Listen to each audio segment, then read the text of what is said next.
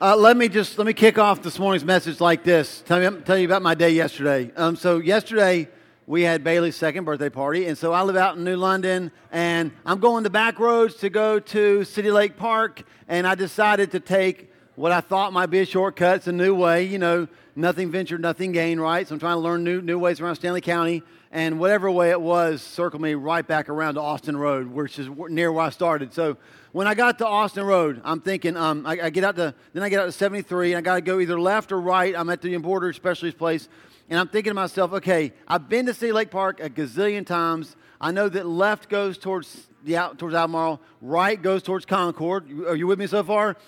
So I went left because that's towards the city, right? So I'm driving along. I got Sydney with me. I got Will. We had left early because we didn't want to be late to the party, and so we're going. We got plenty of time. We get almost there, and then we see on the right side, we see balloons tied to like the stop sign, the road sign. So when Sydney's like, that's it. So I turned in, and I'm like, no, this is not right. This is not it. So I turned around, went back, and then I thought, well, I guess I went the wrong way. So then I went the other way towards Concord. I mean, at least I'm smart enough to know that when I got to Millingport, I was like, wait a second, this is not right. And so by this time, Sydney's like, Dad, when are we going to get there? And Will's like, come on, Dad. And I felt all this pressure, right? So I U-turned, I came back towards the city, and now I am doing what you should never do. I'm driving, and I'm driving fast, and I'm Google mapping, and I'm like City Lake Park, and it's trying to get me City Lake Park to some city lake in Nebraska. And it's just craziness in the car, and I'm flying because I don't want to be late. Eventually, I got there, just so you know. Now, here's why that's important today. Because today, we're wrapping up this Into the Water series. We've talked for 2 months about disciple making. We did this whole month called Focus. Well, what is the one thing that God wants us to do? The one thing He's called us to do is to make disciples, right? And so we know that. And then we got that in July. It's fantastic. And then in August, we've said this. If God wants us to make disciples, we know we're supposed to make disciples, but how exactly do we do that? And so this whole month has kind of been how we do that. And what's happened is this, as you'll see this morning. All across our church, people are starting to get stirred with ideas. God's starting to say, man, here's something you could do. Here's something you do. And sometimes we think if we just do something, just some kind of motion, then that's good. But what I learned yesterday is it doesn't matter how fast you're going, if you're going in the wrong direction, you're not going to get where you're going. So every now and then you got to kind of pull out the phone, right? You got to pull out your GPS. You got to check, make sure where you are, kind of recalibrate, hit that compass thing, that arrow thing that shows you exactly where you are so you know where you're going. And so this morning I want to do that. I want to kind of use this time to, as we land this series, do it in such a way that you can take off on this idea, this life of making disciples everywhere that you go. We learned throughout this, like the swimming pool. Remember the swimming pool? We talked about the swimming pool. Like, if you're in the pool, it's because you've said Jesus is Lord. We're singing that song, You Are My King. And if you can sing that because you've accepted what Jesus did on the cross, then you're in a swimming pool. But what we learned about swimming pools is this. I mean, just look around the room. Lots of different types of people are in the swimming pool, aren't they? Some people really love the deep end, right? And those are the people in church that are like, let's do a 12-week study on Leviticus, right? Those are the deep people. And then you got the shallow end people. They're just like, can we just sing happy songs all the time? Watch Paul try to dance because he can. It's a lot of fun. And somewhere in there, like we're all in the pool. And our job as believers, one is to make room in the pool for people to join. And two is to make sure that everybody in the pool can swim, right? So if you want to hang out here and splash in the shallow end, great. But if you ever venture to the deep end, we don't want you to drown down there. We want to make sure that you can swim. Last week we talked about this. Sometimes we go into the water because people are drowning. Just imagine you're on the beach and you see somebody splashing. You know they're in trouble. What we don't want to have spiritually is a bunch of Christians that go, can we get a lifeguard out there right now, please? Sometimes you have to go into the water. Like you work with people. You might be married to somebody. They could be in your family. And they are struggling. They are drowning. And you can't wait on me or some other pastor or some professional Christian to come help. Man, we need to equip you so you can go into the water and save them. All these things we've talked about. What you've got to understand is we know that we're supposed to, do this. We're supposed to jump. That's what we're supposed to do. Like what we've learned over the last 2 months is it's not enough to just kind of like be on the side and think about it, pray about it, know how to say it in the Greek, memorize it, start Bible studies, talk about it. You just got to do this. We just got to jump. What I learned yesterday is it's probably not enough just to jump. It's not enough just to get in the car, crank it up, hit the gas pedal, and go as fast as you can. It's important to know where you're going. So it's important for me today to help you see, man, where's not just are you supposed to jump, but let me help you see kind of how you're supposed to jump and where you're supposed to jump so that we're jumping into the right places. All that's going to happen in Matthew 28. And we've read this a couple times during the series. It's called the Great Commission. If you've ever spent Sunday school, you probably heard that. It's called the Great Commission. We say it's called the Great Omission because it's the one thing that the church is supposed to do and probably doesn't always do the best job at. Just to kind of set the scene, this is not the last thing that Jesus said to his disciples, but it's pretty close. If you want to see the very last thing that Jesus said to his disciples before he left earth, that's in Acts chapter 1. This is pretty close. He gets them together. Verse 16 says this, Then the 11 disciples went to Galilee, to the mountain where Jesus had told them to go. And when they saw him, they worshipped him, but some doubted. Then Jesus came to them and said, All authority in heaven and on earth has been given to me. Therefore go, make disciples of all nations, baptizing them in the name of the Father and of the Son and of the Holy Spirit, and teaching them to obey everything I've commanded you. And surely I'm with you always to the very end of the age. Just a couple observations about that quick passage. Remember when we talked during the Focus series about how it's important that we're reliable? Like this message that we're carrying about the gospel, it's so critical, it's so important. That was the message I was carrying around that football the whole time, right? We talked about tucking it in 3 ways and keeping it tight and secure. I thought about that this past weekend because Wendy and I got to go and watch the Panthers preseason game. And as I'm watching the receivers drop pass after pass after pass, it was like, come on, like this is a big deal. You got to be able to catch the ball, be reliable. What I think is interesting about this is that he gave this commission to 11 disciples. He started with 12, remember? And only 11 got this. I mean, this is so critical. Even Jesus had to cut somebody, right? From the team, he's like, dude, you're not going to make it. I got to have 11 reliable disciples. I love that as they worshiped, some doubted. Maybe that's you. Maybe you're here. Now, maybe you doubt Jesus anyway. You doubt the Bible. You doubt church. Like right now, you're kind of sitting there going, dude, I just hope he's quick and he's interesting because this is not my thing. I get that. Maybe you're here. You really do love Jesus. You've heard us talk about making disciples, and because of how you think discipleship making is supposed to go, and this is how we all think it's supposed to go, you're supposed to have a 12-week class, sit at a table, talk to a bunch of people sitting there. They've got their pads out, their pens, they're writing, taking notes. It's all King James. You got to be the most brilliant person ever. That's not discipleship making. Discipleship making, that might involve that, but it's a lifestyle, right? And so you're thinking, man, I know we're supposed to make disciples, but I don't think I can do it. That's you.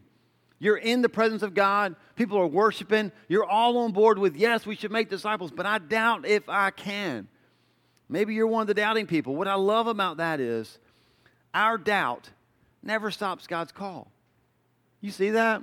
Like they're doubting, and Jesus still says, I'm going to tell you something really, really important. And how important is what Jesus said? How much authority did he say came behind what he's going to say? He said, all authority. Every drop, every ounce of authority in the entire universe, if there's any authority, I've got it. And what I'm getting ready to say is backed by all that authority. So if this is the last thing he's going to say with all authority, I mean, do you think they're leaning in? I think they're leaning in. I think like, this is going to be really important. I need to listen. And what does he say? Go. Go make disciples. But not just go make disciples. This morning we need to talk about this. That there's a wrong way to go and there's a right way to go. I'm going to blow your mind because you don't think I know big words, but here's a big word, right? When I say the wrong way to go or the right way to go, I don't mean directionally like left or right. I mean attitudinally. Isn't that an impressive word? I can't spell it, but I can say it, right? Like, what is your attitude? Like, how should I go? Not where should I go, but how should I go? Okay, we're going to talk about 2 different ways that we can go. One's wrong and one's right. Let's talk about the wrong one first. The wrong way to go. A couple years back, this phrase, YOLO, got really big. You remember this phrase? Thank God it's dying. Aren't you glad? So like you'd see this hashtag YOLO everywhere. And what it stands for is you only live once. So it got really big. And so people would do something crazy or daring, and like going streaking, hashtag YOLO, right? Just crazy stuff. They would hashtag YOLO. And it's just been kind of risk-taking. I'm going to make a statement, okay? I'm just going to say this, and I'm going to show it to you in Scripture, that is probably the most selfish worldview there is.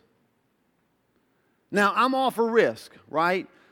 We talk about doing risky things all the time. God's not called us to be safe. We say, even this whole series, we've said this from the beginning. It's safer to stand on the shore, but we weren't made for that. We're made to jump. So I'm all about risk-taking. Love that. But here's the thing. This isn't really about taking risks. This is about doing what I want to do the way I want to do it. Here's how I know that. Nobody ever says on Twitter, you'll never see this tweet, just gave all I own to the poor, hashtag YOLO, right? You'll never see that, right? But that would be risky, wouldn't it? Like, give it all away. You only live once. I don't really need it. I'm going to give it all away. That would be risky, but nobody ever does that. Because it's all about doing what you want to do. It's about indulging. I'm not trying to make you feel bad if you hashtag it, but it's about indulging what you want to do. And the excuse for being able to do whatever you want to do is, you only live once, hashtag YOLO. The real stories of this kind, the end of this, is what happened to a 21-year-old in Ontario, Canada, who got drunk, smashed, got in his car, is driving his car drunk as he texts. This is worse than me yesterday trying to find City Lake Park. He's drunk, driving drunk, texting and putting on Twitter as he's driving with these hashtags like, drunk right now driving, hashtag YOLO. I'm thinking hashtag stupid, right? The end result of all these hashtags, of all this, was he ran a red light, crashed into a wall, killed himself and the 4 people in his car. That's the end result of that philosophy, YOLO. And what I want you to see is, attitudinally speaking, that's the wrong way to go. When God says, go into all the world, He's not going, YOLO. The example in Scripture is Jonah. Just share with you the story of Jonah. He's called, and I'm going to read to you Jonah 1:1. It sounds so similar to what Jesus said to His disciples. The word of the Lord came to Jonah, and here's what God said. Go. Sound familiar? It sounds familiar, doesn't it? Sounds just like Matthew. Jesus said to His disciples, go into all the world and make disciples. And God said to Jonah, go to the great city of Nineveh and preach against it. So guess what Jonah did? Because he's a type AAA. Are you sitting next to somebody type AAA? He went. So it's not about activity. I want you to understand that. We're not talking about activity, like add one more thing to your list of things to do. Make sure you're busy doing religious church things. It's not about activity. It's about gospel-centered activity. And Jonah's busy, man. God said go, and so Jonah went. The problem was, but Jonah ran away from the Lord and headed for Tarshish, which if you don't have a map, you don't know what happened. But he goes down and he purchases a ticket to go to this city called Tarshish, which happens to be in the exact opposite direction of the place that God told him to go. So he's like, hey, God, I'm going. I'm going, baby. You told me to go, I'm going. But you're going the wrong way. And the reason he's going the wrong way is because he's selfish. We find that out later in the book. He preaches the gospel to them and they repent, and he's mad at God, like he's ticked off, like these people are too bad to get better. You can't fix these people. I hate these people. His heart was wrong from the very beginning. Not only was he running from God, he told them about it. Look at verse 10. They knew when the storm hit, they knew he was running away from the Lord because he had already told them so. Like, how bad is it when you're telling the people you're running from God? So what brings you on the cruise ship today, sir? I'm running from Jesus. Huh, party on. It's like, what? Like he's telling everybody I'm running from God. I know I'm going the wrong way. That's the wrong way to go. Here's a big idea for you today. You just jot this down. Because this is Jonah. Headed away from God, totally out of control. He's doing something. There's activity, but he's not doing what God asked him to do. He's going the wrong way. The quickest way to lose your way is by running away from God's way. And man, some of us, we can relate to that, can't we? God, it's like, dude, that's my life in a sentence. Every time I've got myself in trouble, it's because I have gone as fast and as far as I can away from what God wanted me to do. The quickest way to lose your way is by running away from God's way. So what is God's way? If the wrong way is YOLO, if the wrong way is like this picture of Jonah, like I'm active, I'm moving, I'm doing something, preacher said do something, I'm doing something, but it's all the wrong way with the wrong attitude, then what's the right way? The right way. Matthew 28. Now, the King James doesn't get used much anymore. Maybe you have the King James here. But there's a phrase in the King James that we're going to talk about this morning. It's Matthew 28, 19 through 20. In my Bible, the NIV, it says this, therefore go, make disciples of all nations. So we know we're supposed to go. We get that. We know what the wrong way is. The wrong way to go is YOLO. It's all about me, do what I want. What's the right way to go? And I'm going to introduce you to a little phrase called GOLO, okay? We got a little bit of fun here, right? So we got YOLO's bad, we got GOLO, okay? So hang with me, right? So here's where it comes from. Verse 19, therefore go. So you got the first two letters, right? Go. You with me? All right, so he says all that. And then in verse 20, now in my Bible it says, and surely I am with you always to the very end of the age. But if you have a King James Version, what you'll see is, and lo, I am with you always. For whatever reason, the King James leaves the S off. I don't know why, but and lo, I am with you always, even to the ends of the age. Go, lo. This is how we're supposed to make disciples. This is how we're supposed to go. So let me just talk through, what does that lo mean? It's such a short word. Surely I am with you always.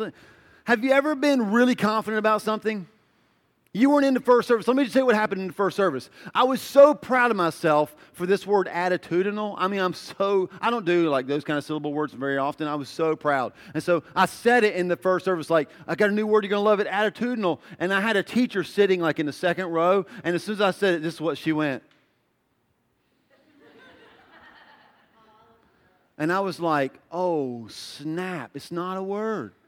I was so sure it was a word, I didn't even check it before service started. I was positive it was a word. And so like my confidence like whew, just sank, right? Well, it's a word, baby. It's a word, all right? We looked it up, so I'm not an idiot. Right? I'm a really smart, intelligent idiot because I said the word and didn't know if it even was a word. But here's the thing, like you can't walk with confidence if you don't have confidence. Like, I'm all into it. I'm like, I'm going to pop this word out. They're going to think I'm amazing. And it was like, oh, snap, I'm an idiot in front of all these people. Never say that word again. That's it. Just for a moment, confidence just kind of, it drops. And listen, that's what lo means. And surely, I am with you always. What are we confident about? We're confident that He's always going to be with us. That there's nowhere we can go as we make disciples that His presence is not going to be with us. And here's what that confidence does for us. Man, it fills us with His love, doesn't it?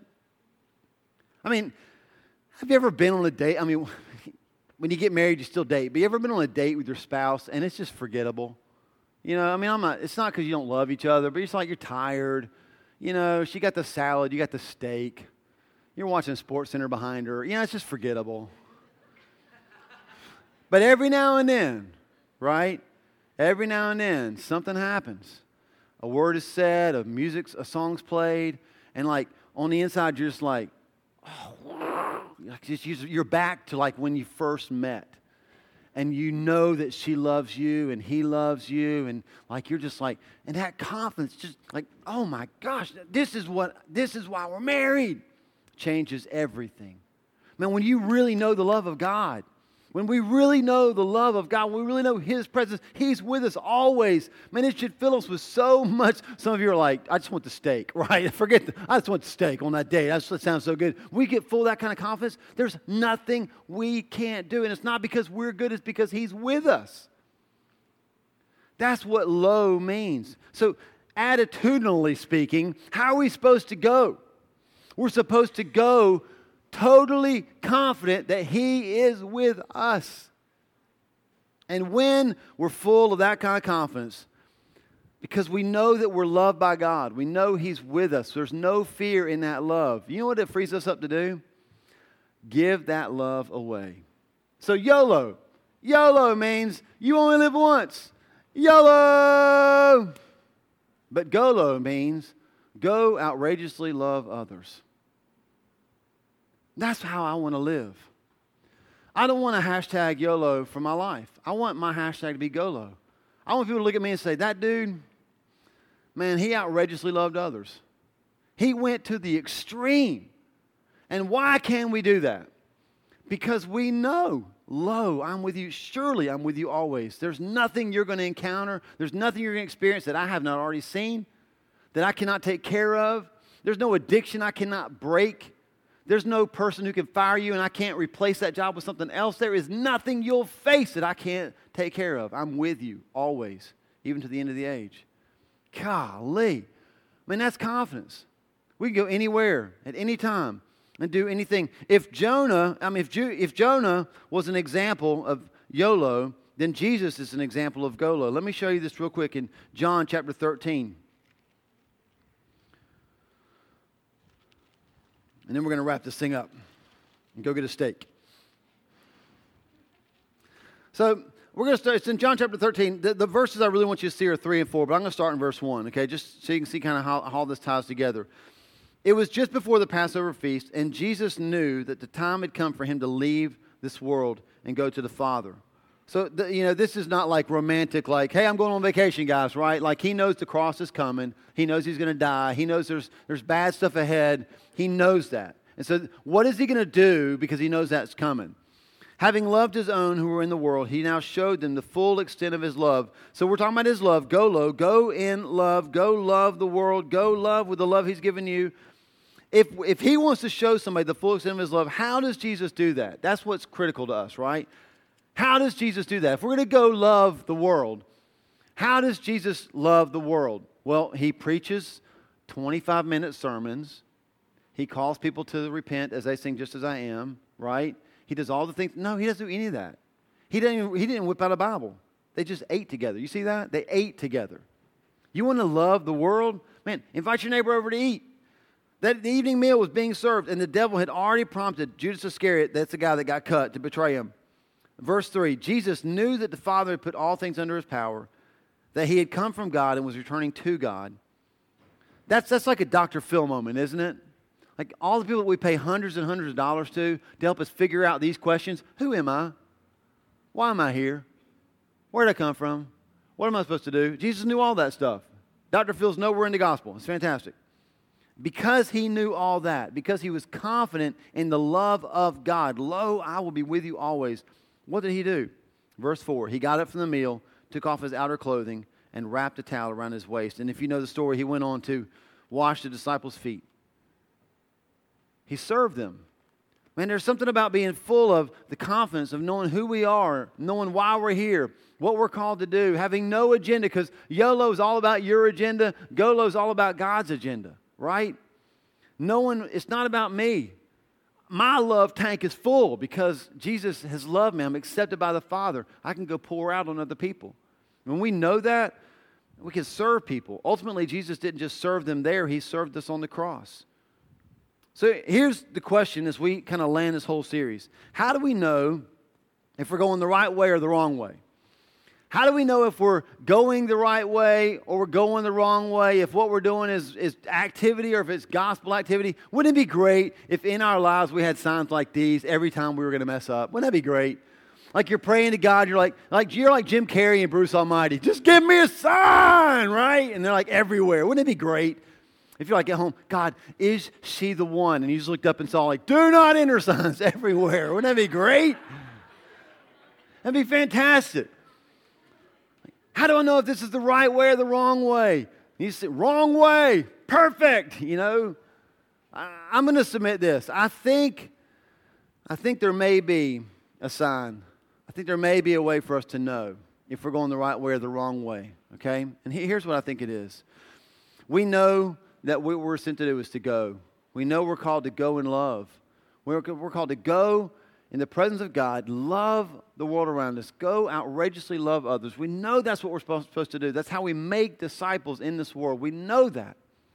And if we know we're supposed to make disciples, is it okay for us to ask this question? Is what I'm doing now contributing to that goal? Can I find the gospel in what I'm doing now? Is there anything about disciple making in what I'm doing now? I mean, so like that's how the gospel enters and permeates our everyday lives. Here's an example. My example, then we'll give you a better one. At the Panthers game the other night, I told you I'm there. They're dropping passes left and right. We're just sitting there, me and Wendy are hanging out with Justin and Erica. And as they're dropping passes like crazy, I'm like, God, like the gospel's nowhere in Panther Stadium, right? It's just a football game. Until Justin turns to me and says, dang, Paul, this is just like what you preached. Like, they're not reliable. And so I'm like, holy smokes. Like, he just brought the gospel into a Panther game. It didn't help him catch the ball, but whatever. It was a good try. That's what it means to make disciples. That's what it means to ask yourself this question. Is what I'm doing, in the job that I have, in the relationships that I have, is this leading to the gospel? Is this leading to making disciples? And if it is, man, you're going the right way with the right attitude. And if it's not, well, I would never mention Jesus to my friends. Why not? I'm a little scared. Well, then you don't know the presence of God. And you're going the wrong way, right? That's how we judge. Is what I'm doing causing me, am I stumbling in this, or am I walking well in this? One last verse, and then we've got a quick video for you. Hosea, a book that you probably did not use for your quiet time this week. Hosea chapter 14, the last verse of the book. It's on page 1248. It says this, verse 9, the very last verse. It says, who is wise? He will realize these things. Who is discerning? He will understand them. Hosea 14:9. What will he understand? What are the wise going to understand? Here's what they're going to understand. The ways of the Lord are right. What are the ways of the Lord? That we would walk with him as we love a world and make disciples. That's the way of the Lord. That's right. And here's two different people. The righteous walk in them. We just talked about Jesus.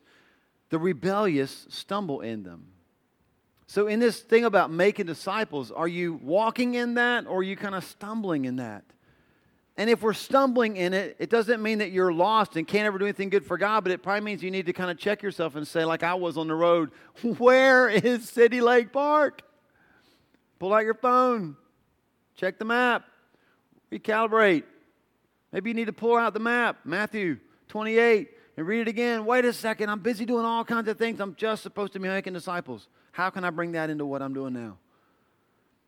That's your map. How can I do that now?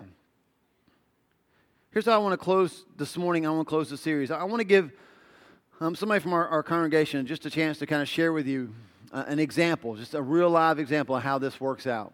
So I'm teaching on focus, on making disciples, and we're talking this month about how that looks and how we jump into the water. And I get an email from somebody in our church that says, man, you've been this summer, like every time you're preaching and I'm hearing it, God's really speaking to me. Probably God's taking the message and making it better as he's talking to this person. And he's like, I'm just challenged to do something. I feel like I'm supposed to do something, and this is what God's burdened me with, and here it is.